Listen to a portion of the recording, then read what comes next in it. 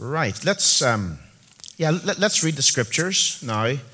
And of course, the message of that passage is very important because the promise of God to Abram is under attack the whole way through Genesis, and actually right throughout the whole of the Bible, that God's going to make for himself a people and he's going to save them by the Savior, and that promise is attacked. Here we see again the promise, in a sense, being renewed in chapter 15. Genesis 15, we're just going to read the first 6 verses. That's what we're going to study tonight. This is the word of God. After this, the word of the Lord came to Abram in a vision. Do not be afraid, Abram. I am your shield, your very great reward. But Abram said, O sovereign Lord, what can you give me, since I remain childless, and the one who will inherit my estate is Eliezer of Damascus? And Abram said, you have given me no children, so a servant in my household will be my heir. Then the word of the Lord came to him. This man will not be your heir, but a son coming from your own body will be your heir. He took him outside and said, look up at the heavens and count the stars, if indeed you can count them. Then he said to him, so shall your offspring be. Abram believed the Lord, and he credited it to him as righteousness. We finish our reading there, and we indeed trust God to speak to our hearts about these things later on. Let's pray now as we worship the King. Lord, thank you for an opportunity to sing and to pray. We have brought our songs of praise as love offerings to you, the Lord indeed, who is our strength, our rock, and our fortress and our deliverance. You're worthy of all praise, the keeper of promises, the one who is indeed the Lord. You're worthy of all praise. Help us as a people to hear you. Help us as a people to look to you, because all around us we have lies and liars. We have false gospels and false teachers. And we simply long for the truth of the gospel to be written on our hearts, for the hope that comes from Jesus to be experienced in every aspect of our being, that we might have life and have it to the full. Death is all around us. We are dying people in a dying world, and we need the one who is the way, the truth, and the life. We need the one who is the resurrection and the life.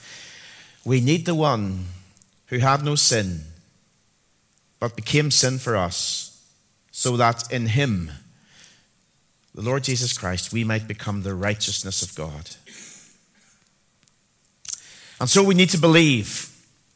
And there's so much around us that leads us not to believe. Help us to believe in our heads with all the knowledge that we require. And help us to believe in our hearts with the conviction that we truly are believing in this truth. And then help us to believe in our wills, that we might be truly converted. Forgive us when we doubt you. Forgive us when we question you, when we limit you, when we look in ourselves for the answer, or around us for the answer, or we look down into the world for the answer. When we do not look up, we pray you'll help us to look up to the one who is our shield, our protector, our Savior, our very great reward. Help us to look to the one who is the gift and the giver. And tonight, as we meet in this place, we ask God that you will lead us into truth and into blessing. And may we enjoy and be challenged by your word. We pray in Jesus' name. Amen. And we're going to look at these first 6 verses. Let's pray. Father, Thank you that you know us. You know our deep need. You know our tears, our very thoughts, our concerns. And you know the state of our souls. We pray that tonight you will visit us. You will speak to each of us. And that we might indeed know the joy of being able to say, we are yours. We are saved. We're part of your kingdom. We're part of your family. Help us, Lord, now to understand these things. Teach us, we pray, in Jesus' name. Amen. What is your favorite Old Testament verse? Or maybe should I ask the question, what do you think is the greatest Old Testament verse? I suppose you could go for a variety of those verses. Genesis 1:1. In the beginning, God created the heavens and the earth. That's a good one.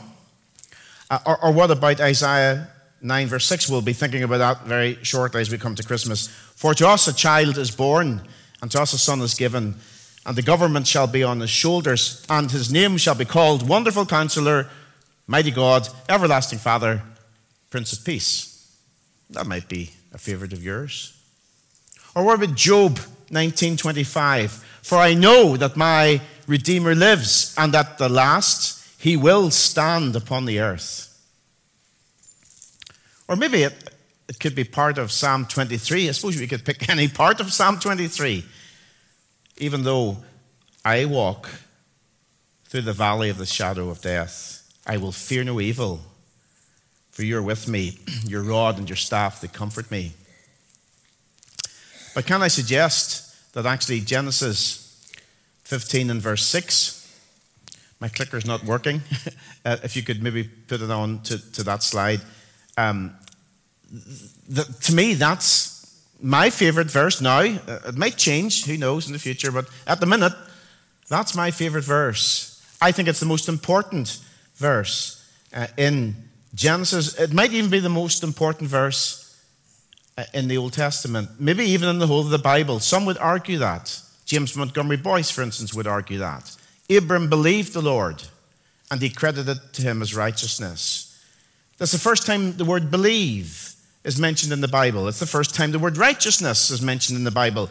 It's the first time faith in God is spelt out. So it's very, very important.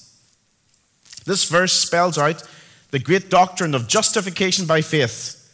And it's quoted in the New Testament in Romans 4 twice, in Galatians 3, and in James 2. This is a very important passage. And this is a very important verse in that passage. Calvin said that justification by faith was the hinge of the gospel. Luther described justification by faith as the chief doctrine from which all other doctrines flow. It's a cornerstone doctrine. In other words, if you get this verse 6, into your head and into your soul, if you get verse 6 right, then the outflow of that will be 100 plus other doctrines you will get right.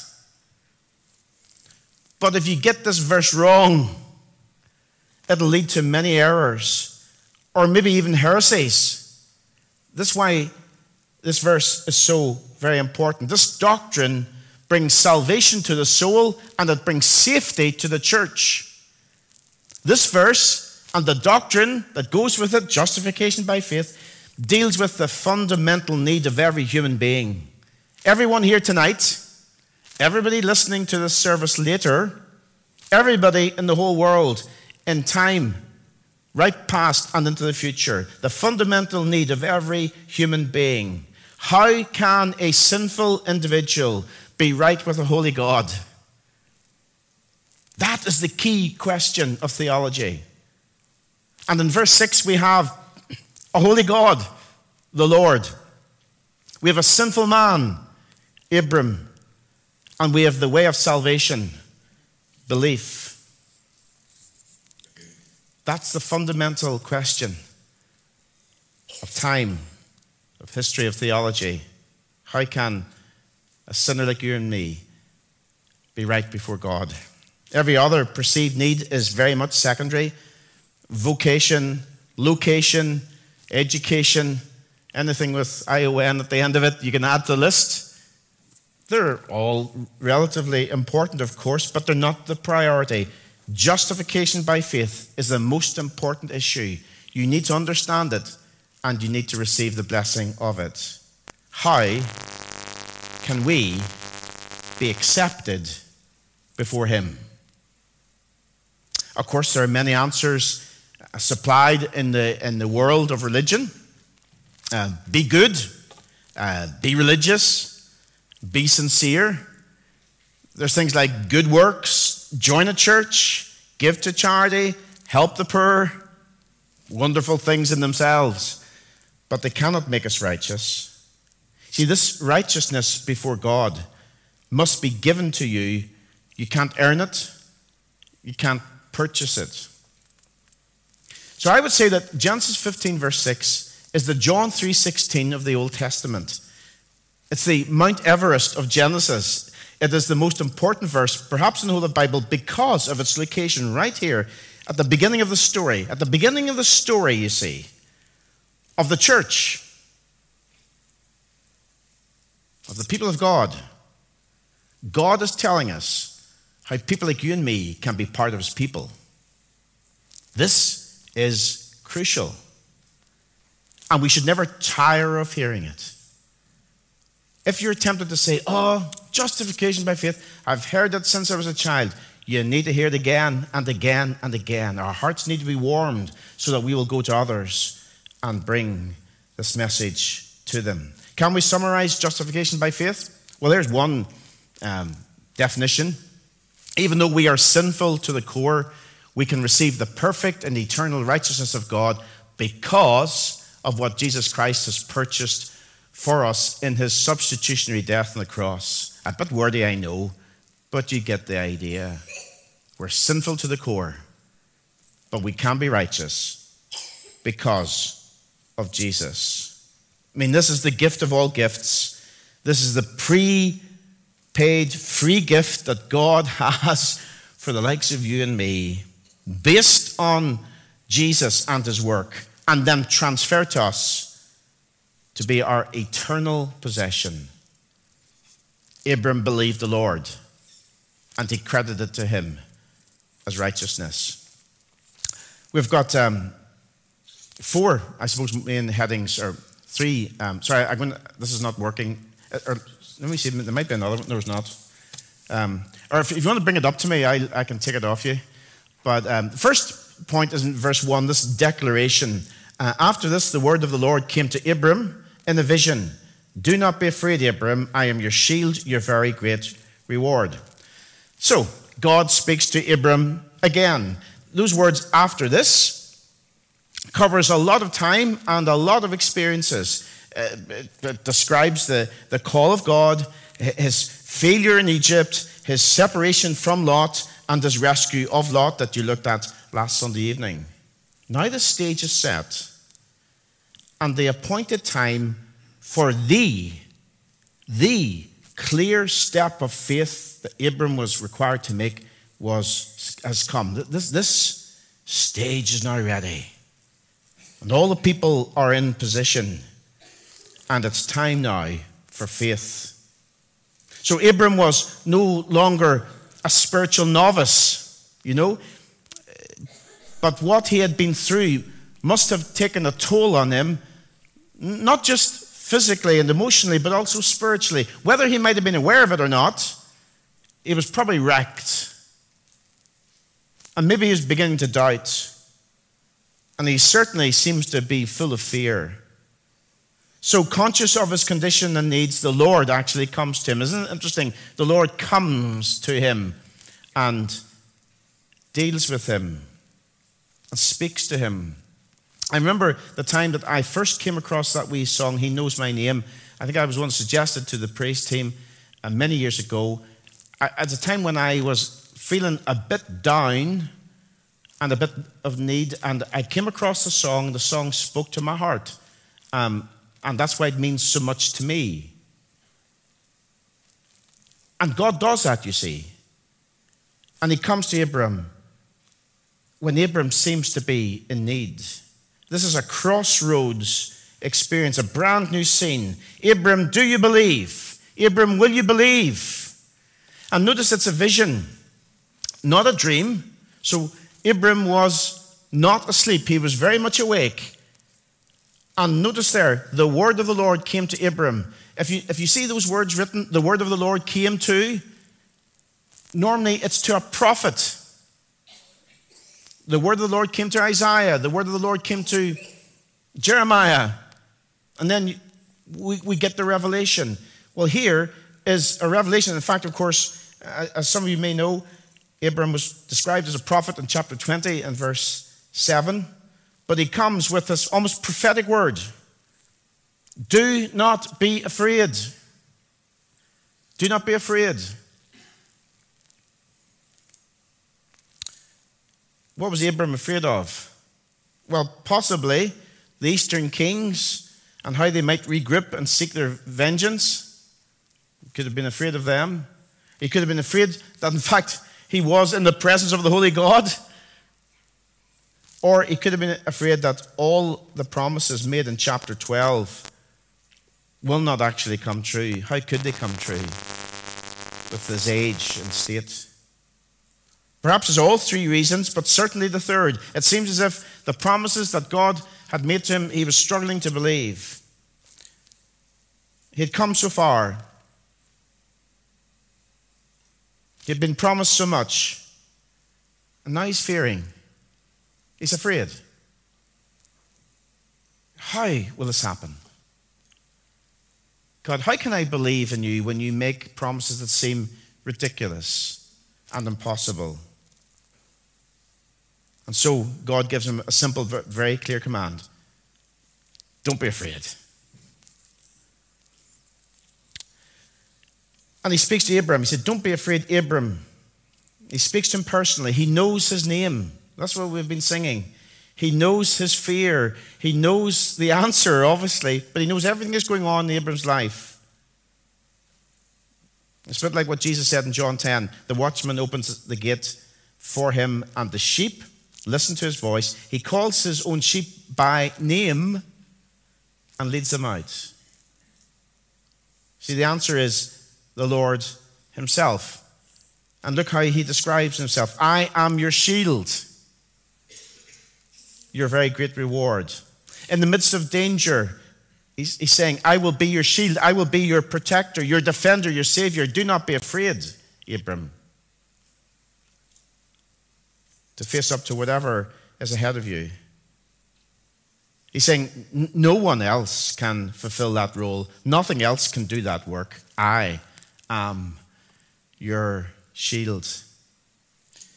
Without me, he says, you're weak, you're defenseless, you're helpless, and you're hopeless. But with me, you have everything you need. Do you believe, Abram? And what about you and me? Do we believe? He is our shield, our protector and savior. Do we believe that? It's a mighty declaration, isn't it? But then he goes on to say, your very great reward. Now, he doesn't say a wee reward. Your very great reward. God himself is Abram's reward. All that Abram needs, God will provide. All that Abram really wants, God will provide. You see, God, the Lord, is the gift, but he's also the giver. He's the gift and he's the giver. He gives Abram and he gives us himself. That's what grace does.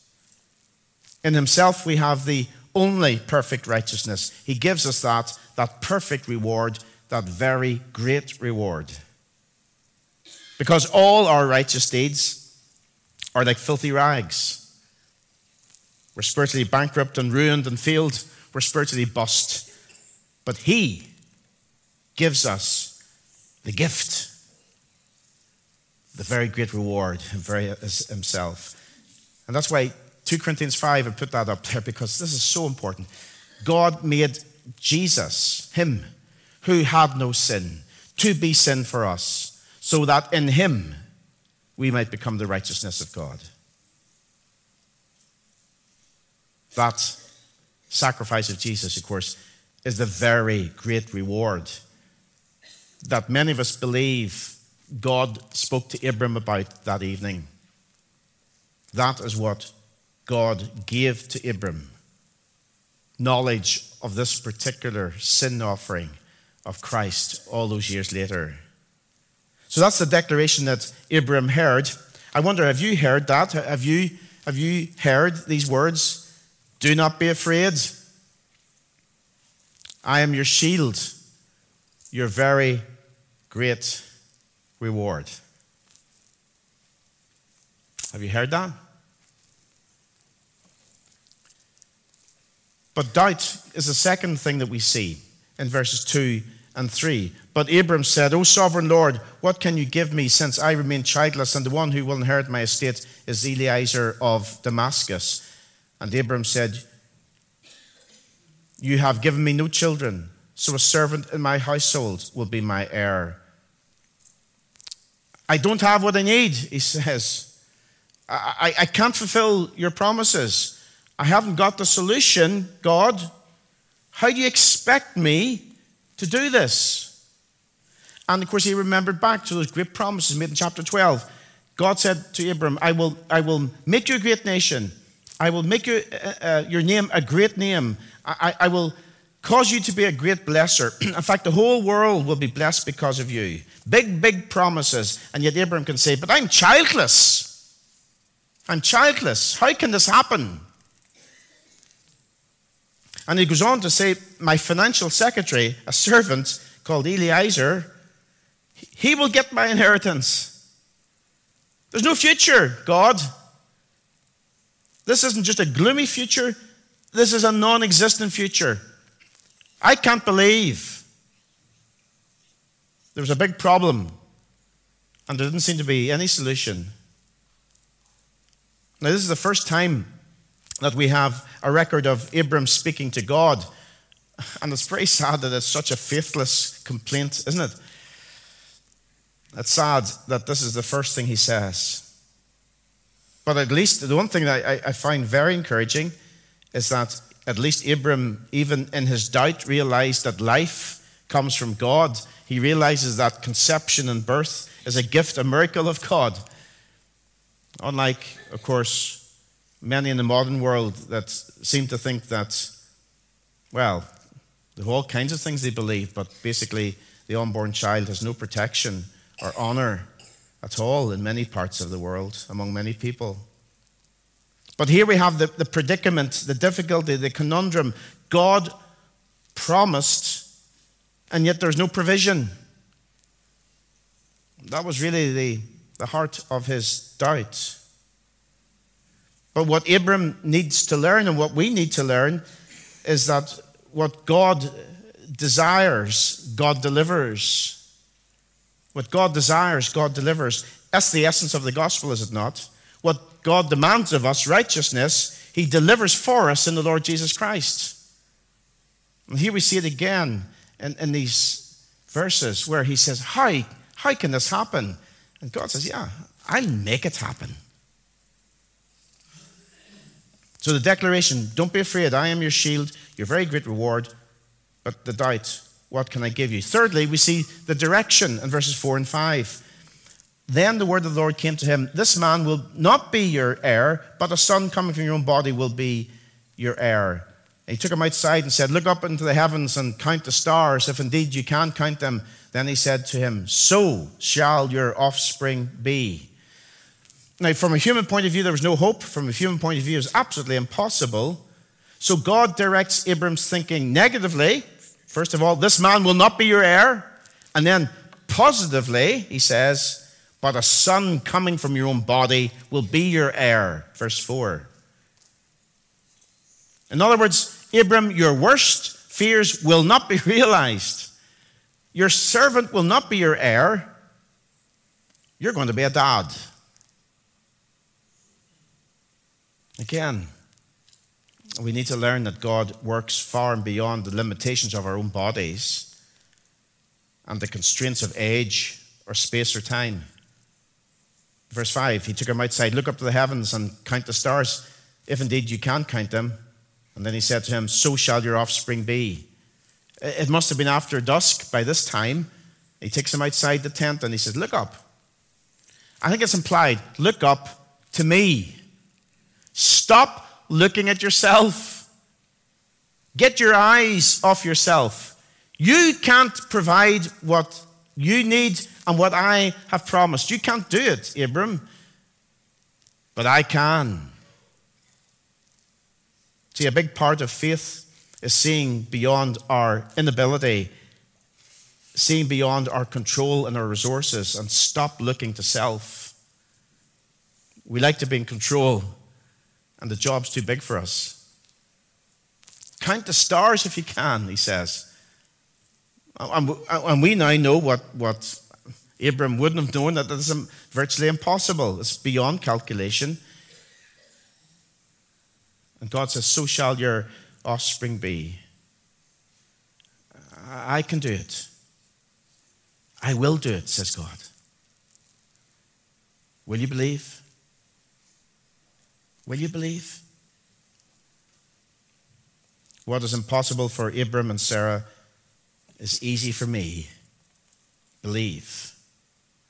And to strengthen and to test your faith, we get a hint of this, do we not? I'm going to wait for a wee while longer. So shall your offspring be. There's a little sense there, a little hint. I'm going to do it, but I'm going to wait. But I'm asking you to believe. Will you believe? And we're not just talking about physical descendants, the multi-millions of Jews. We're also talking about spiritual descendants. And we quoted, I think, right back in our first study, if you belong to Christ, you're Abram's seed and heirs according to the promise, Galatians 3:29. The book of Revelation pictures multi-millions of God's people gathered around the throne of God on that last day. All in Christ, all Abram's seed, all Abram's offspring. Well, here it is, promised in verse 5. He took him outside and said, look up to the heavens and count the stars, if indeed you can count them. Then he said to him, so shall your offspring be. Who will do it? Will Abram be able to do it? Or Sarah? No. It's going to be God. So get your eyes off yourself, Abram. Get your eyes on me, he says. Gaze on me. I can meet your needs. I can do this. But I want you to believe. And that leads us into this mighty verse 6. And I don't have another D, so just put the verse up. Okay? Abram believed the Lord, and he credited to him as righteousness. Everything, absolutely everything in Abram's life was leading up to this point. Now, there's all kinds of discussions about whether this was the point of saving faith for Abram, or did he come to saving faith back in chapter 12, and this is simply a renewal of that faith? There's big debate. I really don't think it matters a great deal. But it's crucial that we understand what makes faith or belief a saving experience. That's what's key for us tonight. Because the focus is really not on Abram and his relationship with God. It's you and your relationship with God, me and my relationship with God. And there's 3 parts to saving faith. And I'm going to ask you, have you gone through these 3 stages? Is this the understanding experience of faith as far as you're concerned? Head, heart, will. Knowledge, conviction, conversion. Head, let's start with that one. Head means a knowledge, the stuff that we've got to, in a sense, understand in our heads. The biblical truth, the facts of Christianity. The information alone can't save us, of course, but it's important we have this information. We can't be saved without it. For instance, imagine tonight there was a fire in the building. Knowing where the emergency fire doors are is good information, isn't it? Do you know where the fire doors are? I feel like a hostess, you know? All right, there. Knowing where the fire doors are is important, but knowing where they are isn't enough. We've got to go through them. You need to know where they are, of course, and you do now, and that's useful. So what do we need to know to have the ability to believe?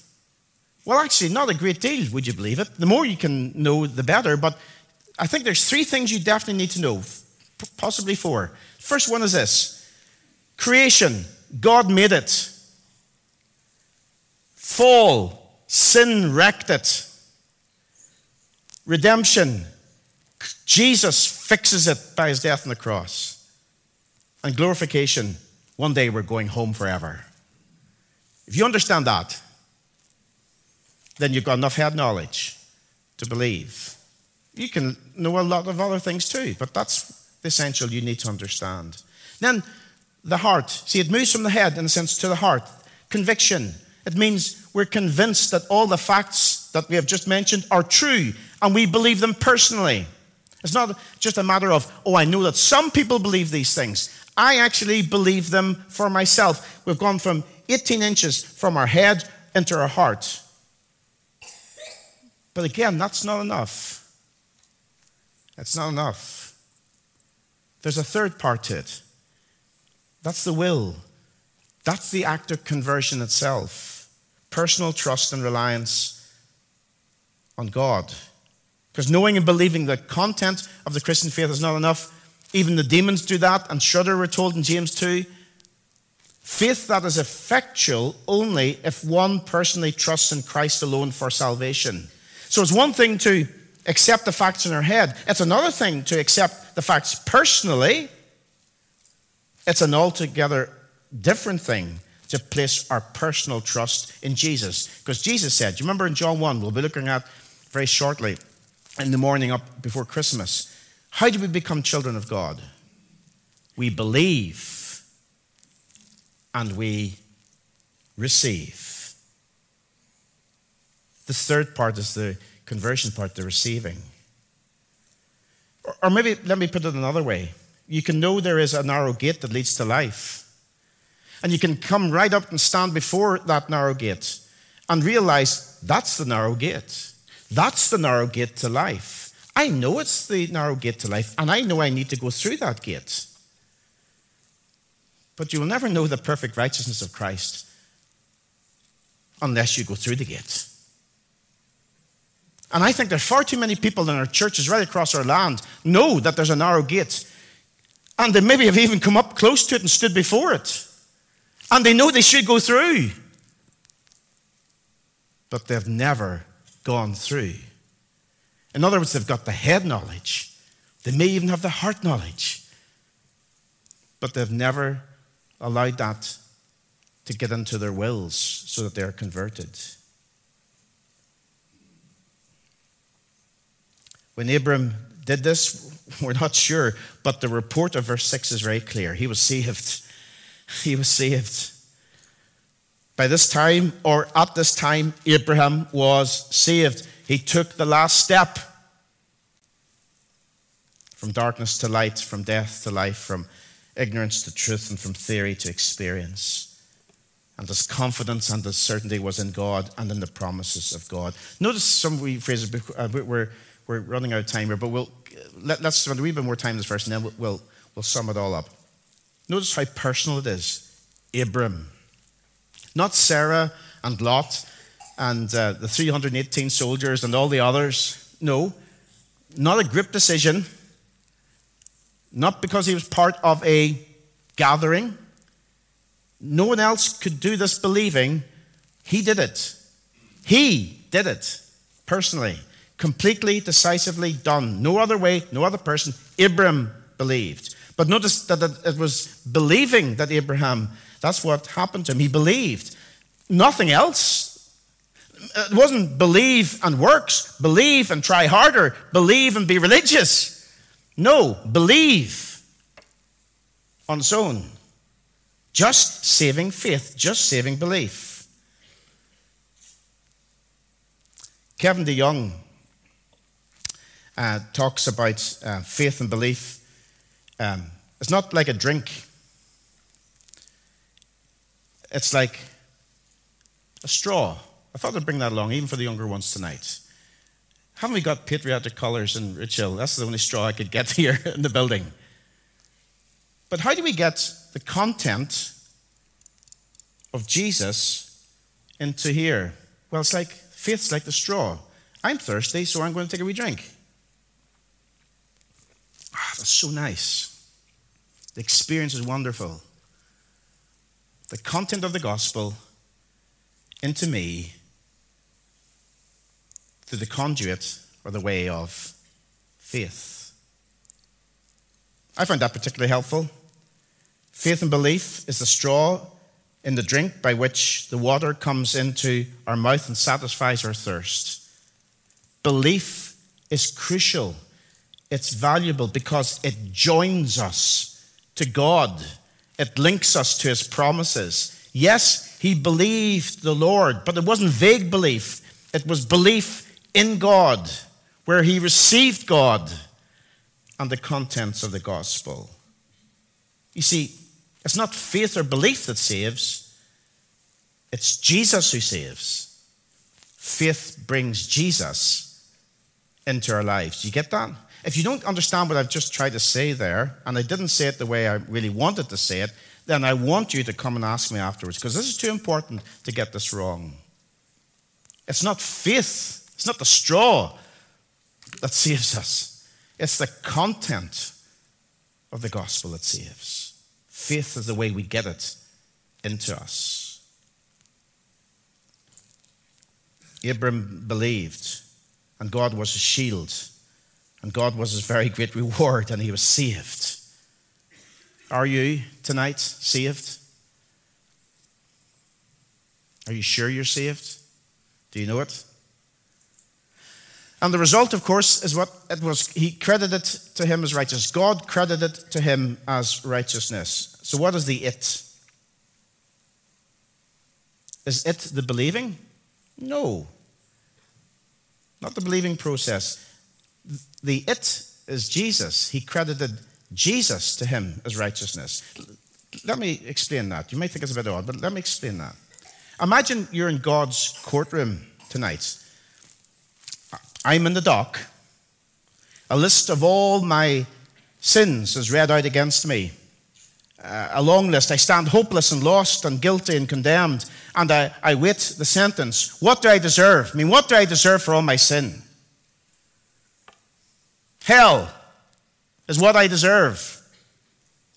That would be just and that would be fair. And the judge is just about to issue the sentence, and someone comes into the dock and stands beside me. And my sentence is given to him. My penalty is paid by him. Do you know who the him is? Yeah, it's Jesus. Jesus becomes my substitute. He pays my sin by dying on the cross. So when God looks at me, he doesn't see me. He doesn't see my sin. He sees his son's righteousness. That's the it there. He credited it to him as righteousness. How do we know that? Because Jesus told us. John 8, verse 56. This is what Jesus said to the Jews. Your father Abraham rejoiced at the thought of seeing my day. He saw it and was glad. That is the it. You see, the Old Testament saints were saved in Christ. The New Testament saints were saved in Christ. And today's saints are saved in Christ. It's all about Jesus. Have you believed?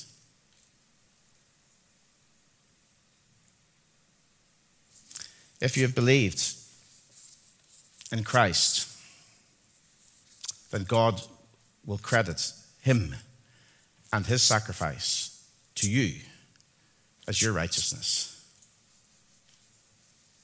It's all about Jesus. As we end, we've got to listen to God more and stop listening to the lies all around us. We've got to listen to the truth of the gospel. We've got to look to God more, because there are all kinds of idols and around us. He alone is the truth. Our ears and our eyes will lead us to Jesus. And when we're in him, when he is in us, when we have believed, we are righteous. And nothing can change that. No one can change that. And we take this great gift and we live it out for the glory of our God. Abram believed the Lord, and he credited it to him as righteousness. That's my favorite verse. I think it's the most important verse in Genesis. May God bless you as this verse, I hope, will ring in your minds throughout this week. And as we live for his glory, let's go out from this place being determined to do that. Let's pray. Father, thank you.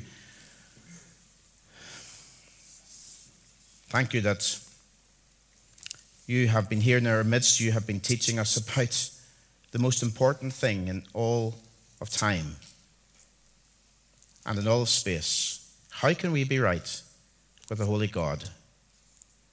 We thank you that you have written this truth in our hearts. And we pray that we will understand it, believe it, know the benefit of it, and then live for your glory going forward. We pray that indeed our lives this week will be lives filled with grace and with a desire to honor you and worship you. Hear our prayers because we bring them in the name of the righteous one, the Lord Jesus. Amen.